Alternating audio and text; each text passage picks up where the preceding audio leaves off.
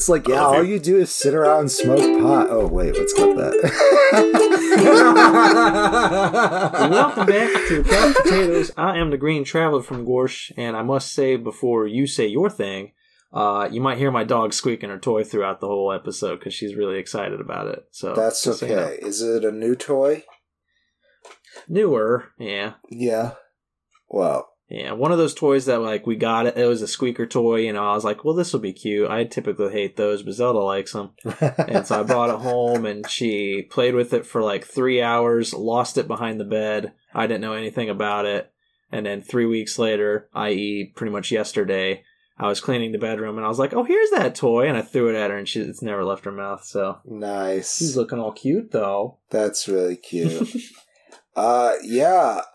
So the cute thing that's been going on with me this week is... Well, who are you? Oh, I'm the Faceless Leon, and I have IBS.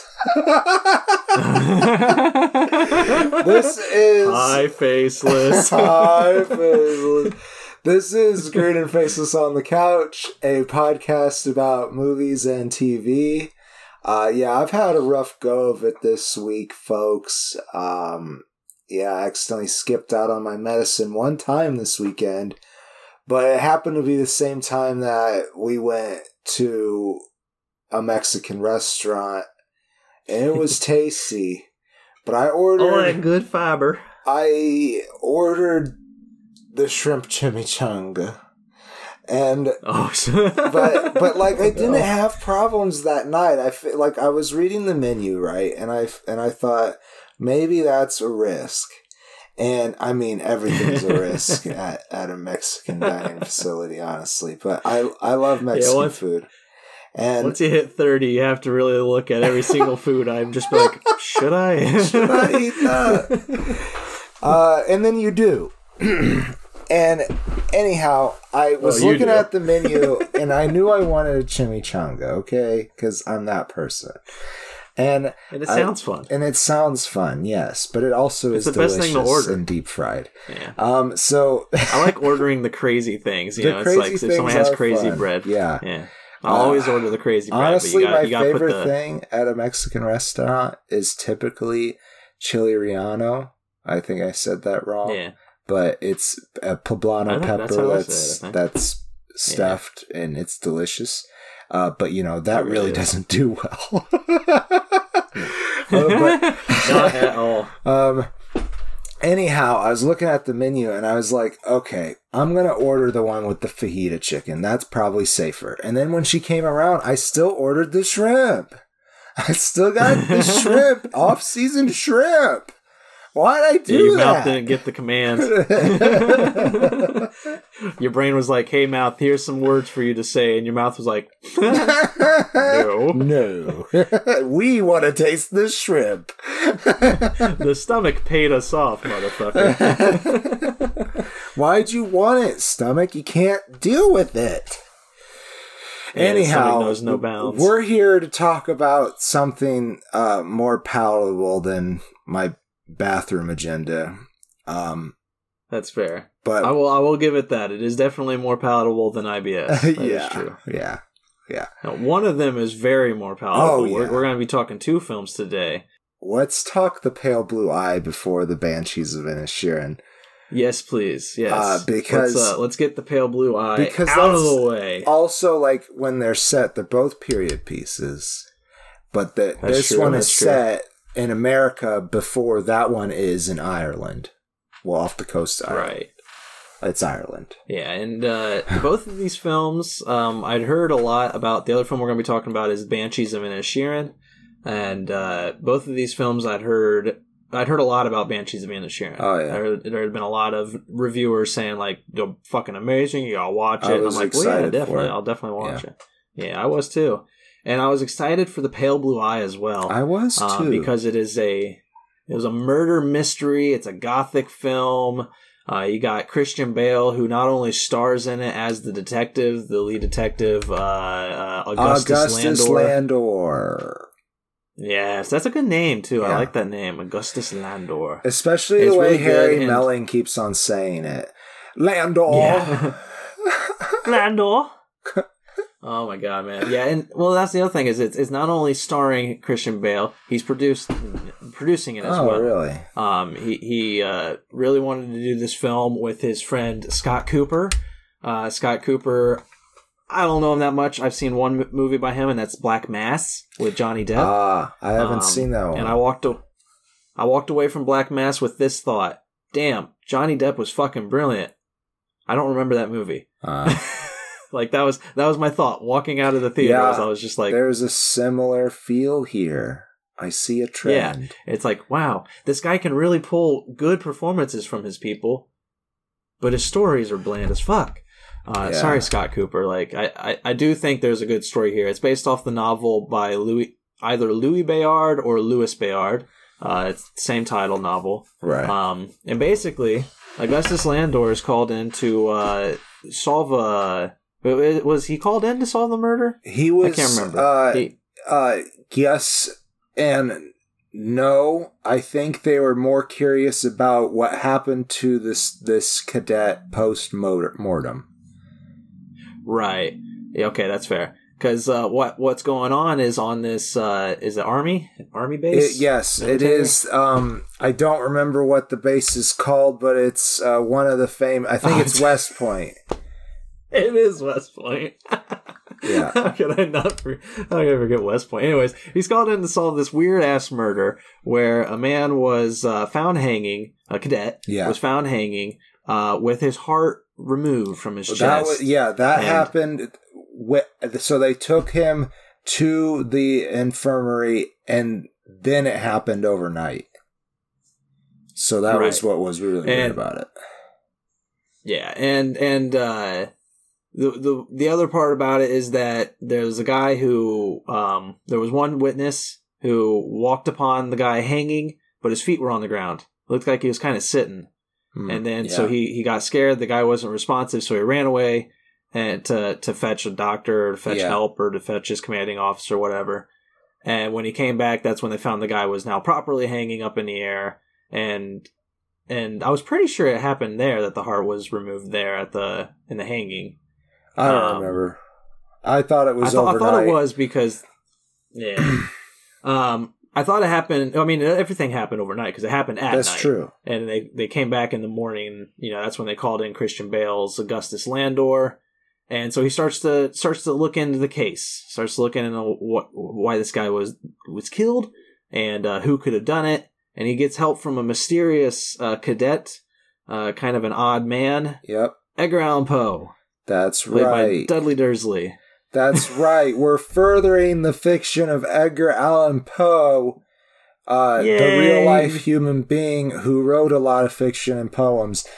And the last time we expanded on this was it just last week that we did the Wednesday episode? Yeah, I think it was, yeah. Well, here we are in January. Right? We're doing it, man. We're doing it. That's not a Poe I didn't poem, talk much about... be. Yeah, we didn't talk much about Poe last time on Wednesday, but I will say here that he's one of my favorite authors. Like, oh, me too. I love horror, and he is the father of horror, basically the gothic horror, like a lot of shit. He is the first one. Not the first. I think he was the first author in that I could honestly say that I got into his work because of him. Like, you know, otherwise it was me picking up a cover and it's like, maybe I'll try this, you know. Right. I never liked poetry until I read Edgar Allan Poe's poetry. I am the same way. And I know there's a lot of people out there who are just like, what in the fuck? Like, because his poetry's not like... It's a story. Each of his poems are a story. He's just a good storyteller. And I'll admit, I've read a lot better poems since then. I know that there are beautiful lyrical poems and everything, but when I first saw The Raven, when I saw the words and I just read it, it clicked. I loved it. I loved everything about The Raven. You know, it's so fucking beautiful. And then I did mention when we did Hunchback of Notre Dame, The Bells. That's my favorite poem of all time by Edgar Allan Poe. I fucking love The Bells. Brilliant. And his short stories, of course, you know, Fall of the House of Usher, fucking chilling. Yeah. I love that short story. A lot of things. And he also did one of the first detective stories, too. The Murders at the Rue Morgue, I think. not the first, but like one of the bigger, you know, like it got attention. And it's huge. It was a landmark for detective thriller. Maybe it was the first. I don't think it was. But Craig, I can't remember. Yeah, go. We're publishing this episode on his birthday. Oh my God! Really? Yeah, tomorrow is January 19th, and that's his birthday.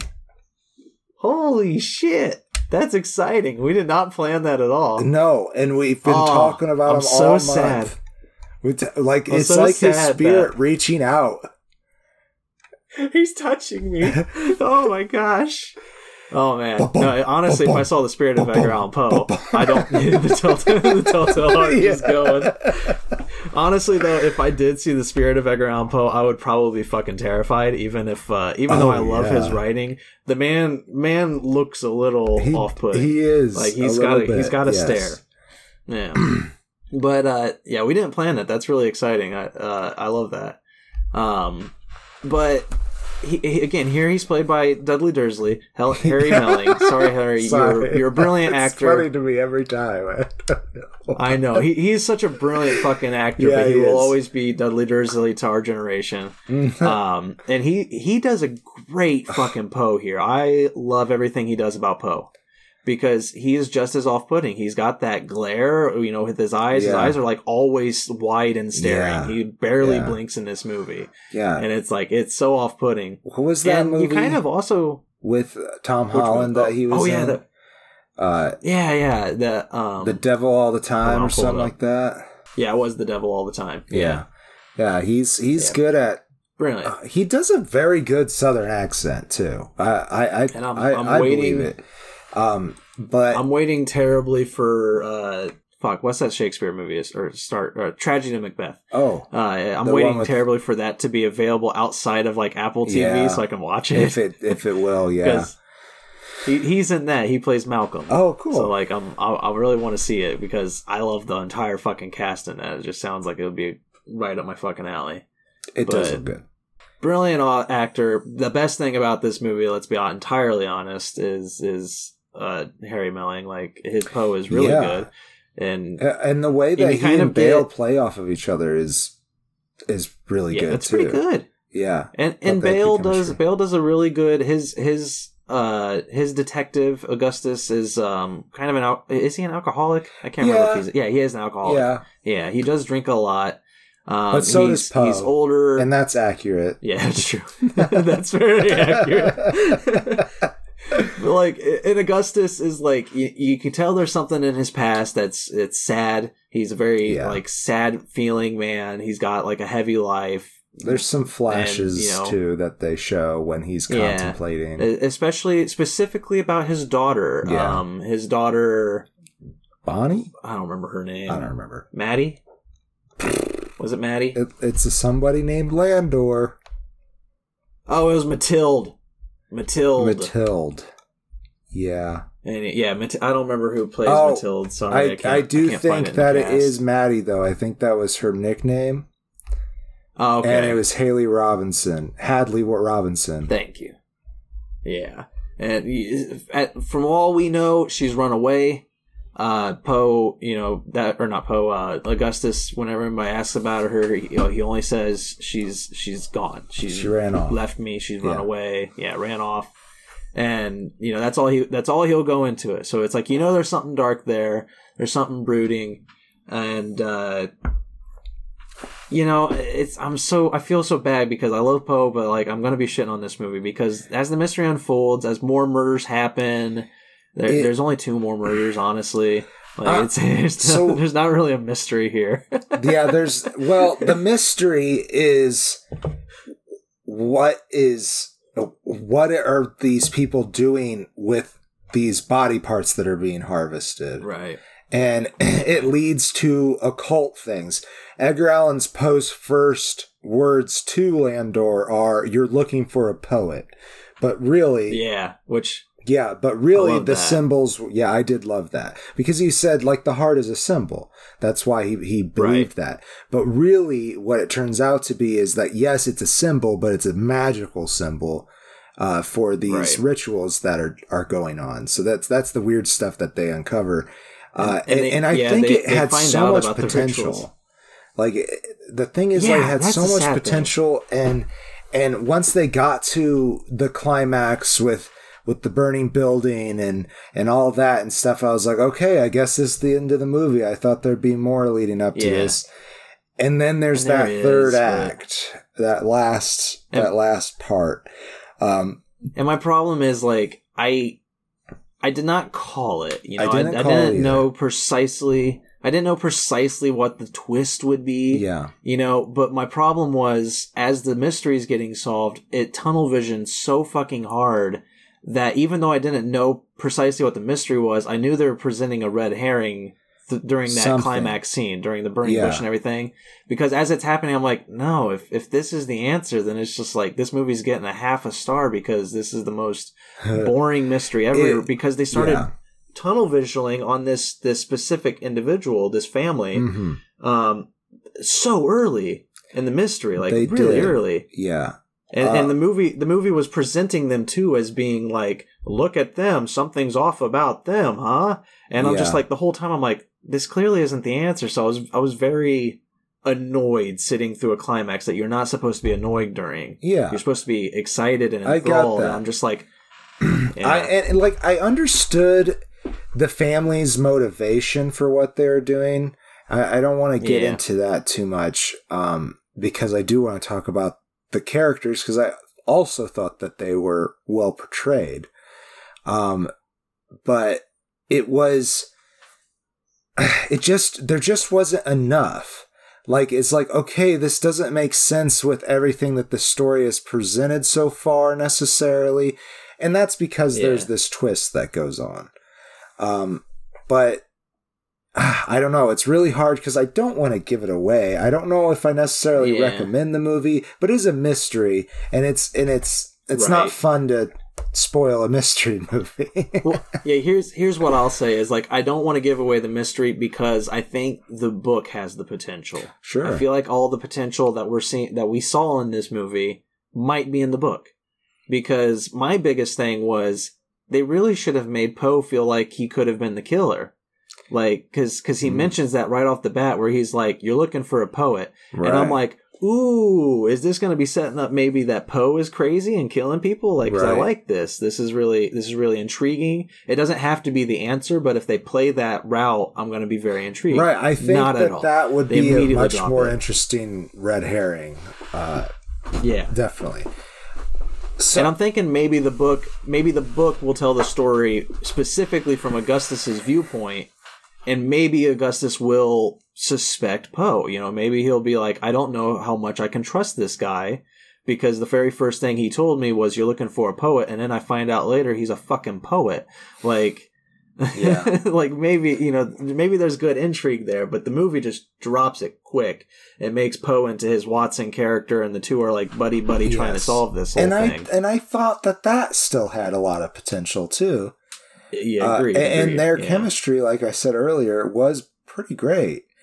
I do want to mention the good doctor, Toby Jones. Yes. Dr. Daniel Marquise. He is the doctor stationed at West Point to, keep the boys in good health. And his son is a cadet named Artemis Marquise, and Landor gets Poe to become buddy with Marquise because some clues are leading them towards his group of friends, which also includes Randolph Ballinger and Stoddard, played by Fred Hechinger and Joey Brooks. Yes. And they're like the bad boys. And I think seriously, like a little, I really thought that they were going to be a gay group, but that never happened. Yeah, that'd be interesting. Yeah. No, we don't have interesting in this plot, sadly. Here's another big issue with this plot too, is there, again, it all takes place at West Point. They're all wearing pretty much the exact same uniforms because it's the fucking military. And, so a lot of these characters, you mentioned them all, and I can remember who they are based on the context of the movie. Right. They're all one note, except for Definitely. Harry Melling, who stands out because of his creepy-ass stare. Here's the cast list. Cadet Marcus, Cadet Stoddard, Cadet Huntoon, Cadet Cochrane, Cadet Ballinger, Cadet Lee, Cadet Hamilton, They're all Cadet cadets. Fry, Cadet Lauro. It's awful. Have some kind of diversity or something, if only in the naming of your cast, something. Well, most of They're them all have known as first cadet. names. Yeah, it doesn't help. It doesn't help when they're still listed as cadet. Well, I get they're it. yeah, they they're all go to this students fucking at the school. Yeah. yeah. So It doesn't. The cast list doesn't say Detective Augustus Landor or it does say Cadet Edgar Allan Poe. Let's be honest. But it does. Yeah. And they don't all need their fucking and title Captain there. Hitchcock, played by Simon McBurney, and Superintendent Thayer, played by Timothy Spall. Yes, that's the good one. That's I the do good love one. Timothy Spall. He was hard to pinpoint for me. He looks very much the same, and yet he looks very clean cut. Yes. And I was just like, for a while, I'm looking at him, and I'm like, yeah, okay, I remember. You're also from Harry Potter. Yeah. I remember you now. And so is Toby Jones. That's true. Wait, Yeah, he plays Dolby. that's right. He's the voice of Dolby. Shit. Okay. Oh my god. So, we Who's also not? have... One. Go ahead. Oh. Oh, I was gonna say one last individual, or I guess there's two more individuals, but they're also part of the Marquis family. Yes. Toby Jones' wife, the great and beautiful Gillian Anderson, That's right. who I thought was criminally underutilized in this movie. But I love the fucking character, dude. Whatever the fuck she was doing, it was hilarious. Yeah, she acted like I feel like she just didn't know what she was to do. She was just like, "Oh, you're only going to be directing Christian Bale and Harry Melling. Got it. I'll just be drunk for the whole movie, I guess." It was great. I did not know. Yeah, it was good. It was good. I feel like she might have been on laudanum or some kind of The character, that kind of like an opiate drug. Yeah, the like character, the character, yeah, not Gillian. Yeah. Yeah. But that's the wife of Toby Jones' character, and then they had a daughter, I think, named Leah. Mm-hmm, that's right. Lucy Boynton, That's right. who She's has also epileptic. yeah, she does have epilepsy. But it's early enough that they don't know what it is really. Right. They call it 1800s. They call it a falling sickness. Yeah. Yeah. So Edgar Allan Poe and Leah do kind of start up this little love interest thing. But I don't know if it was necessary. It made. I do think It could have been. It could have been, yeah. The only thing it did, and it was just at the end of the movie, he's just, there wasn't enough of them together for how angry Poe is at the end of the movie, based off with his situation with Leah. That's what I'll say. But damn, I love that. I do like that final scene. The even final though I'm not scene really is good. Yeah. I was like, all right, this movie, whatever. It's right. whatever. And then that final scene unfolds. I don't want to say anything about the scene, but that final scene unfolds and you're like, oh shit, okay, that's what they were doing the whole time. Yeah. And I'll say about it, that final scene, even though it did have that feeling that oh, okay, I get it. Yeah. And I love the acting. The acting is incredible during that scene. It's really good. But the whole time, as everything's as it's all unfolding, as you're learning the twist, I'm just like, I don't care. This is textbook. Yeah, it is textbook. It's just I'll call it that for sure. You find out certain facts about certain characters. And I'm like, I'm guessing they did this mischievous act. And he's like, they did this mischievous act. And I was just like, all right, yeah, you guys didn't really swing for the ballpark on this one. You just went for the easy knife stab, you know, ha, gotcha. Aren't you sad now? Everything about this story, I think, is great. The problem is the way the story was unfolded in front of us.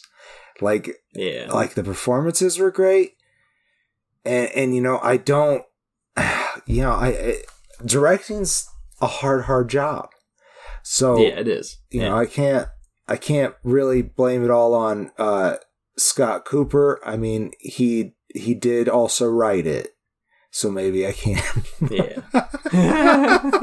And produce it. Well, no, I don't want to give it all the blame on him too, but I do feel like there could have just been a better way a more gripping way to tell this story. Yeah. Maybe with more flashbacks, so that when the twist happens, you're feeling more involved in it. You're like, I was prepared for this. I knew that fire wasn't the ending. Like you're excited, you know, because it's like there's something more to the mystery that you weren't expecting. It felt so concluded after that scene, which I did like in a way, like because of what certain people's goals were in the movie. I did like it for that, but it just, I don't feel like it was quite, it wasn't quite put forward right. At least not for me. It wasn't properly grasped. Yeah.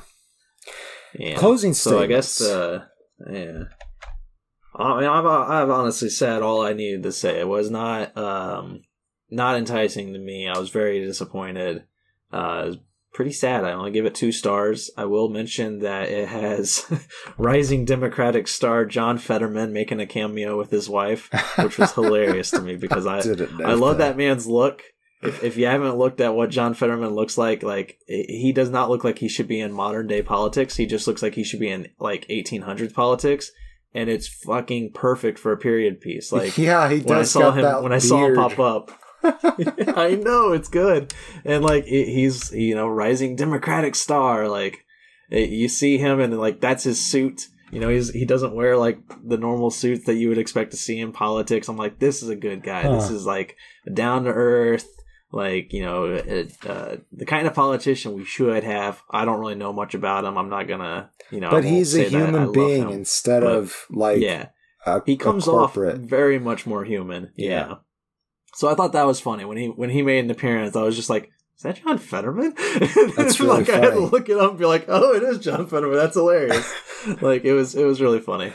But yeah, I only give it 2 stars. I will upfront say it's a face, and I think I was gonna give it a face before the ending came around. I was disappointed. The ending redeems it a little bit more. I was expecting a lot more from this movie, but the performances are pretty choice. It's just the story doesn't quite grab me for some reason. That's what I'll say about it. It had all the right pieces, and I think that's why it's disappointing. Right, it really did. I feel that way with a lot of Poe adaptations. Is like I'll finally watch it and just be like, John Cusack movie. I don't even remember. Oh my god, dude! Yeah, that one was so sad. Oh man, I don't remember what it's called. I don't either. I just remember John Cusack sitting on a bench. I remember the fucking pendulum scene. That's all I remember. Oh, jeez, that's right. Yeah, I didn't even remember the plot until you mentioned that. Yeah, it's not the pit and the pendulum, right? That's not what it's called. The pit and the pendulum. Yeah. Is that it? Yeah. Okay. Because I knew it was based off of that, or I knew because of the pendulum scene. I was like, I think that's in there, but I didn't remember if it was actually called that. Yeah. We'll have to do that movie next January. No, it was The Raven. It was The Raven. That's what it's called. Yeah. Where he plays Edgar Allan Poe. The movie's called The Raven. I gotcha. I was like, no, the pit and the pendulum is not in The Raven, Greenie. The good old director James McTeague, who I'm finding out was an assistant director on Star Wars 2. But he made his directorial debut with V for Vendetta, so he's got some good shit in his bank.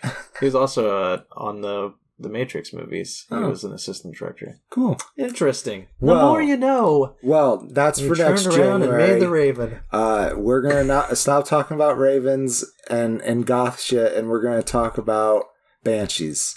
But first, Banshees of Ireland. First, we're gonna take a soda pop break. Whatever we do. Get yourself hydrated, folks. Hydrate or dihydrate. I love you. Okay, I'm back in this room. Where this thing is Oh, happening. good. Let's talk dark tragic comedies. Yeah. That's what this is billed as. Yeah, I can kinda- see it as that. I definitely busted my gut a couple times. Dude, I was laughing so hard, even at the saddest scenes, the weirdly sad scenes. That's the thing about Martin McDonagh. This is coming from Martin McDonagh. I'm sorry, I don't know how to pronounce your It last might name. be McDonough. McDonough.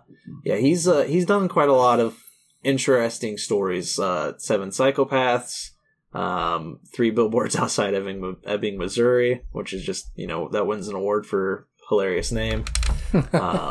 In Bruges, he did In Bruges or In Bruges, however you pronounce that. I'm sorry. Wait, maybe he didn't do In Bruges. Let me look this up before. Oh no, he did In Bruges. Yeah, so this is only his 4th film. Okay, so I just named all of them. Interesting. I thought I had missed some films along the way. But no, he's brilliant. He's got a very weird way of touching upon the darkest of emotions and doing so in a way that you're laughing throughout most of it and very intrigued because 3 Billboards Outside Ebbing, Missouri, I can't honestly tell you what exactly that movie about. I believe it was Frances McDormand's kid had passed away or was killed or something. And remember that? You remember that movie? Yeah. And then she starts renting all the billboards. Yeah, I can't recall. I just remember liking it quite a bit, but I have no recollection of the movie at all. Yeah. Yeah, we have another movie. This one pairs honestly really well with Pale Blue Eye. Yeah, it does. Where we have another director who does a really good job at pulling out great performances. Oh yeah. Is that again with Scott Cooper, to give him credit, the performances he got out of Harry Melling and Christian Bale is great. And Martin McDonagh, he always does that. And he did that with Frances McDormand in 3 Billboards, 7 Psychopaths. I don't even remember the cast, but they're all fucking great. Colin Farrell. Was Colin Farrell in that one? I'm pretty sure he's the main character. Let me pull it up. Was it him? Yeah. I haven't seen that movie since it came out, and I feel like it came out fucking 10 years ago now. Oh, it was actually 10 years ago. It was 2012. Damn it. Yeah, it's Colin Farrell, Sam Rockwell, Woody Harrelson, Christopher Walken, Tom Waits, huge cast. We should just do those movies and do a director focus sometime. 7 Psychopaths and the Billboard movie. Yeah, that'd be a lot of fun. I really would enjoy that. And In Bruges if we wanted to do a threesome. Yeah, why not? Yeah, I know, right? But here with his latest, The Banshees of Inisherin, I honestly think this might be his best, because I've loved all of his films. I'm sure a lot of people might contest it. The guy gets a lot of love for all of his movies, but here we're on an island off the coast of Ireland. Yeah, Inisherin. Yeah, and it's in the early 1900s. It's 1920s. It's during 1920s. One of the Irish Civil Wars. And yes, the island of Inisherin though is pretty shielded from what's going on the mainland.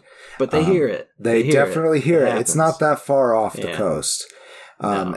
And I will say it makes for a beautiful backdrop because you never see it really. Yeah, it's there. You see some smoke, maybe a ship. That's about it. It's really well done, and the funny thing is, everybody, whenever they talk about it in this movie, they always bring up the fact that they don't really know what they're fighting for anymore, do they? No, they don't. And lo and behold, the whole main story is about 2 guys that just played by Colin Farrell and Brendan Gleeson, who just don't know why they're fighting anymore. Well, so... one of them does. One of them thinks he does, anyways. One of them thinks he does. Colm Doherty. I can never say that name Doherty. Right. Brendan Gleeson's character, he decides one day that he just does not want to deal with his lifelong mate, Padraig Suliban, anymore. That's Colin Farrell's name. Padraig. I've always liked that. I love name. The fucking names too. Yeah. Colm Sonny Jacobs or whatever. Yeah. I don't remember Colm's full name. Yeah, it was Colm Sonny Doherty. Yeah, I can't say that name. Colm Sonny Larry. It was Colm Sonny Larry. That's what it was, yeah. and he Cool never Sonny has, Larry and he Doherty. never has news. So yeah, there's this like, so they go to the mainland for supplies sometimes, just to this one store, and this one lady just wants to have news about the island, and she's always complaining that Pedrick, Shaban, his sister, played by Carrie Condon, and Colum never give him any news. They never give him give her any news. I will say up front that is one of this film's kind of setbacks, but I'll explain why it's not really a setback. But it does only have like 2 female characters, and that's the news lady, the one who's always asking for the news, and his sister Shaban, like you just mentioned. Like they're the only ones. But the point of that is, this entire movie is about male loneliness. And how men just like really struggle to express their emotions and their ability to like get out of themselves. Yeah. And like it's really well focused upon too, because it's just like Colum. I struggle. Colum is so hard to say. Colum. Yeah, well, that's the thing is like, and even in this movie, every single person says the names differently. One calls them Colum, Sonny, Larry, and another person says Colm, and then another person says Colum, and then you have Padraig, Padrak. Like everybody says all the fucking names differently, and I'm just like, Jesus, you're not helping me. Anyways, Colum. He's decided he wants to do something with his life, right? And he feels like he's spending way too much time with this the local idiot Padraig. So he's just like, I want to write music. I want to I am a good fiddle player. He's a fiddler? Yes. Yeah. And he was just like, I want to write this beautiful song, and I want to be something. So I want to be remembered. At first, he just drops Pedrick. Like Pedrick, right? Like comes and knocks on his door near 2 almost every day to bring him to the pub, and he just didn't answer that day. And he's like, "Okay, well, maybe I'll meet you down there." And finally, he just gets it out of Colum because he's like, you just don't want to be my friend anymore? What the fuck does that mean? He's like, what did I do to you? And he's like, it's really not you, Pedrick. I just think you're incredibly dull, and I just don't have the time for it anymore. Oh my God. Yeah. And he's like, it's so funny, but so sad. He's like, I just thought I was nice. Just nice, normal chatting. And he's like, no, it's dull chatting. Everybody knows me. It's dull. You told me about the consistency of your donkey shit the other day. It was my pony shite. For 2 hours. Oh my gosh. Yeah, Padraig does have quite a lot of animals, some ponies, and then a donkey that he loves very much, Jenny. A miniature donkey. Lets her into the house. Yeah. And Shaban hates so it. Cute. Shaban, she doesn't hate the donkey. She hates that he keeps on letting the donkey in the house. Because it poops everywhere. Yeah. And she's like, it's stringy shite everywhere. And he's like, it was straw. It's not stringy. It's straw. God, it's so good. It's so funny, and then at the same time, you get so deep into these guys who, like, I don't think they work. They just probably farm or something. Like, I don't think they have anything to do. They might be like just kind of self-sufficient islanders, which is cool. Beautiful. I mean, you just can't do that nowadays. I don't know how N and Sharon. Let's buy an island. Yeah. We'll start a Kickstarter. Help us buy an island so we can get out. We'll put a link to that in the description. So, yeah, we talked a bit about Shaban, but let's say a bit more. She's probably the smartest person on the island besides Colum, maybe. Yeah. Colum thinks he's quite smart anyways. He's really not. I mean, to do what he does, he's not very smart. He's extreme anyways. But Shaban is extremely well read. And Yeah, and she only deals with the people on the island because she loves her brother so much, and they take care of each other so well. But she gets a lot of hassle for being a spinster, if you will. She does, but that's because she doesn't like anybody. Exactly. And this island is hard to, even though I love the idea of the island, because, you know, I've always wanted to just like move to the area and just live in a village kind of thing. Like, you know, nice little house in a by itself somewhere. You walk down the pathway. You know, I love that. It's beautiful over there. I know it's not all like that, but a lot of it is still, which is nice.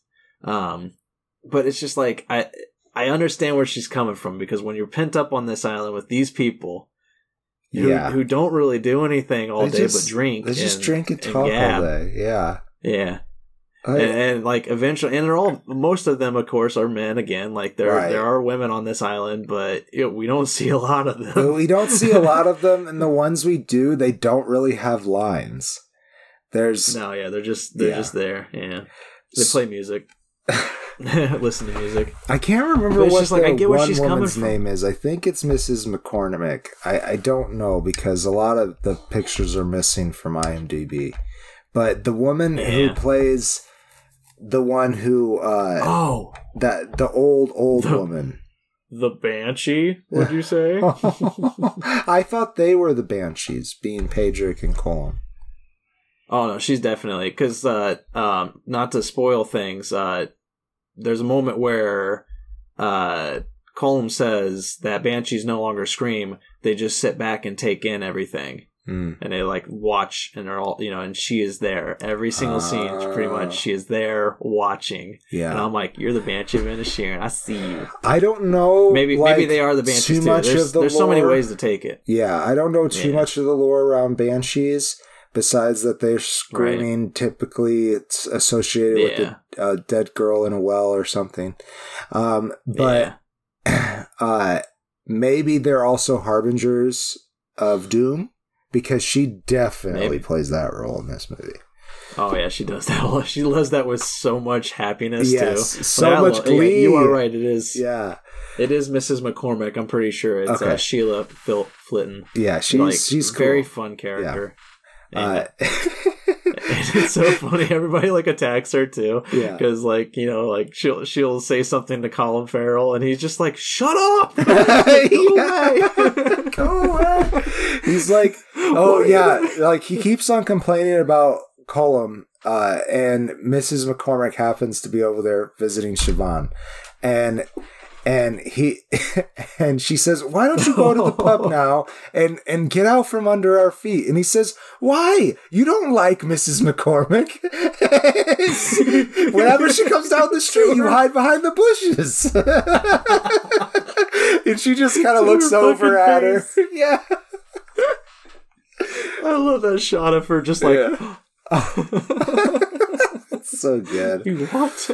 Speaking of the pub, the pub is run by John Joe Devine, which that's just a good name. And that's played by Pat Short. And, you know, also a good name. Also a good name. And he's, you know, he's friends with everybody on the island because he's the guy with the booze.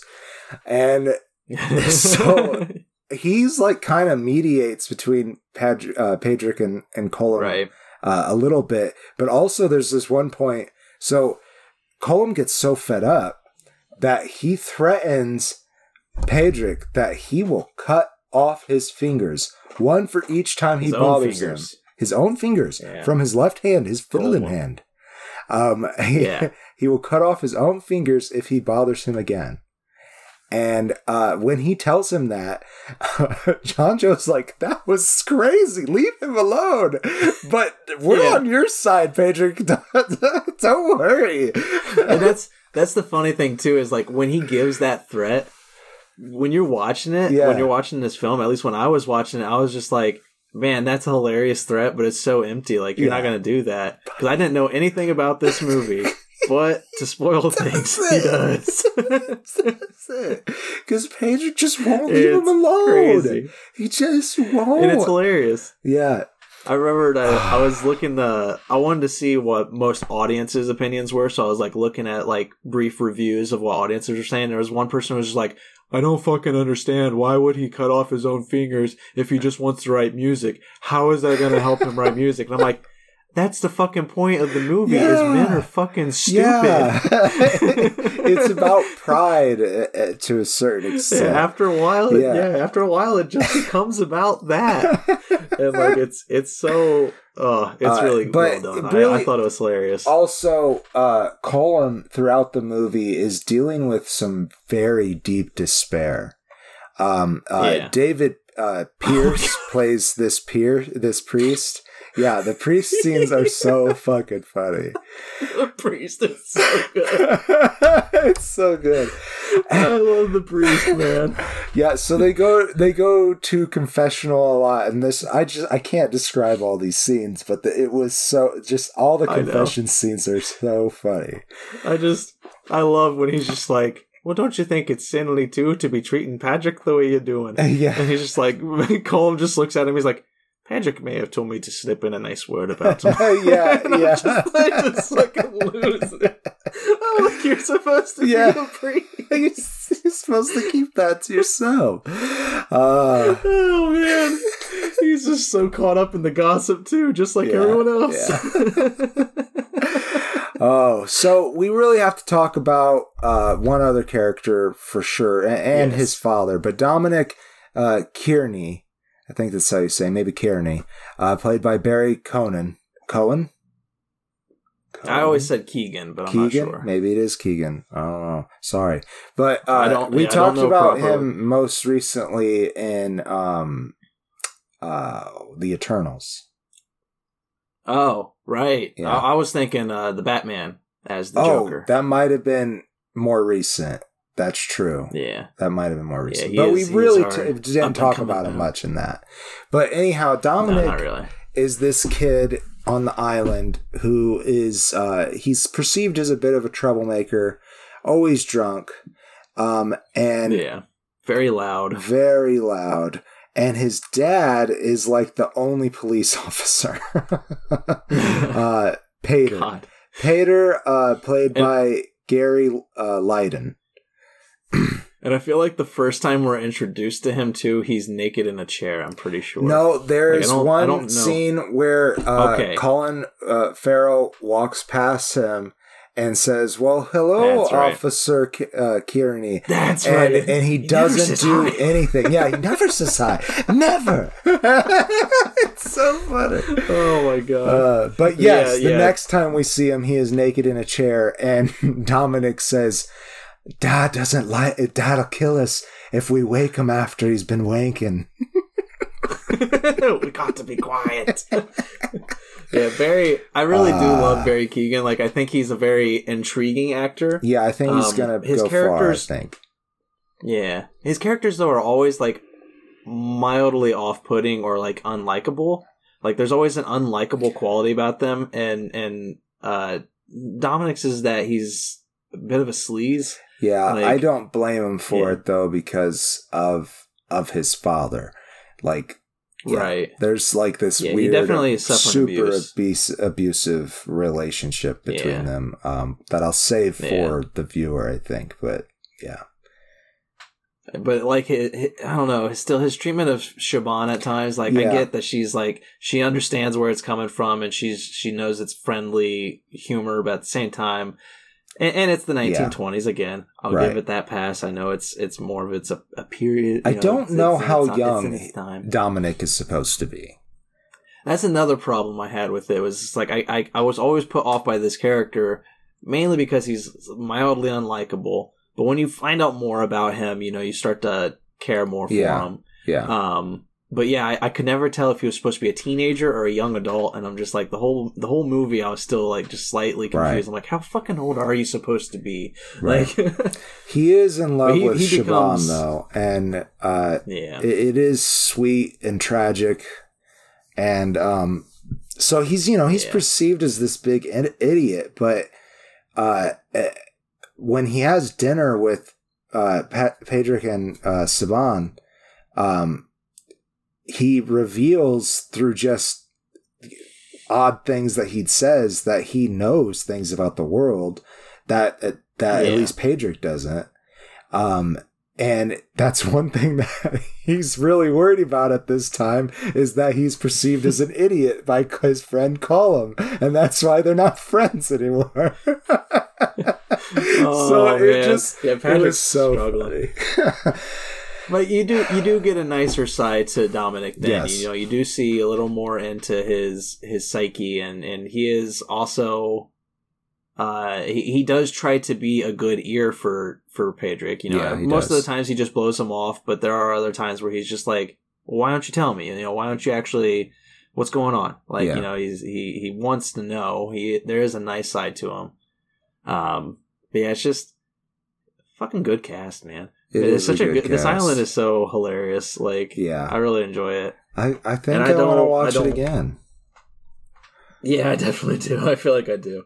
It had a lot of good stuff, and I love the ending. I think the ending is just fucking brilliant, because it does, again, it's kind of, you know, it does one of the things I usually hate, because I want a happy ending usually, and I hate when people go for like the realistic tragic ending, but the humor of the ending still, because there is a lot of humor in it, was so good that I didn't care that I was sad. Yeah. I was just like, yep, that's how this should end. Like, there's no better ending for this, I would feel. Good shit all around. Like, I really love it. I mean, I'm ready closing to statement? Yeah, close it. Get it. I give it 4 stars. Like, it's fucking fun. Yeah. It's good. I loved it. I'll give it a face and a half. It's a fun movie. Also tragic, and I also like tragedy, so it really worked for me in a lot of ways. I spent the whole movie mad at Colum, which really, like, one, you know, round of applause to Brendan Gleeson for that. But also, like, I just really sympathized with Pedrick. Like, it's like, plus, I thought I was a good friend, and then you're like, right. Fuck you. Right. It's in the way Colum churns Pedrick too, because, like, again, like, as we've said before, Pedrick's the nice guy. Yeah. But, like, as this goes on, a whole new side of Pedrick comes out, and it's really sad. Like, it's so good and so sad. Yeah. But I also do want to say that I just remembered that Colin Farrell was also in the Batman. Yes, he was. That's funny. I doubt they met on set though, because I doubt it. Like that. Barry's was definitely like I'm in the shop for like 30 minutes to an hour. Let's get this done. Get paid for the day. Like, yeah, but like I do enjoy. I do think I think that's hilarious that Colin Farrell went from the Penguin to this. So it's like it's 2 wildly different roles. Like, yeah, definitely. Didn't he? Amazing. Excuse me. Didn't he put on some weight for the Penguin? I think it was mostly prosthetic, but he might have maybe not much. Some weight, because he looked really good in this. As always. Yeah, very very fit, handsome man. Sorry, objectifying Colin Farrell. Sorry, Colin. Good performances all around. Carl. Great movie, as we said. Obviously, I think from what we said, this movie beats out. It's got Pale Blue Eye.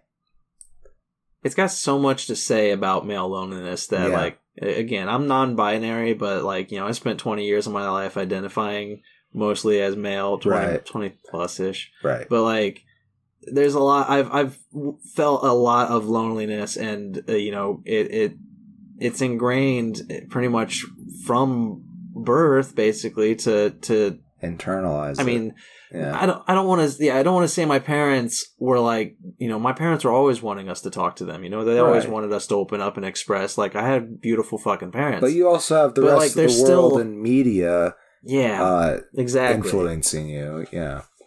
Yeah.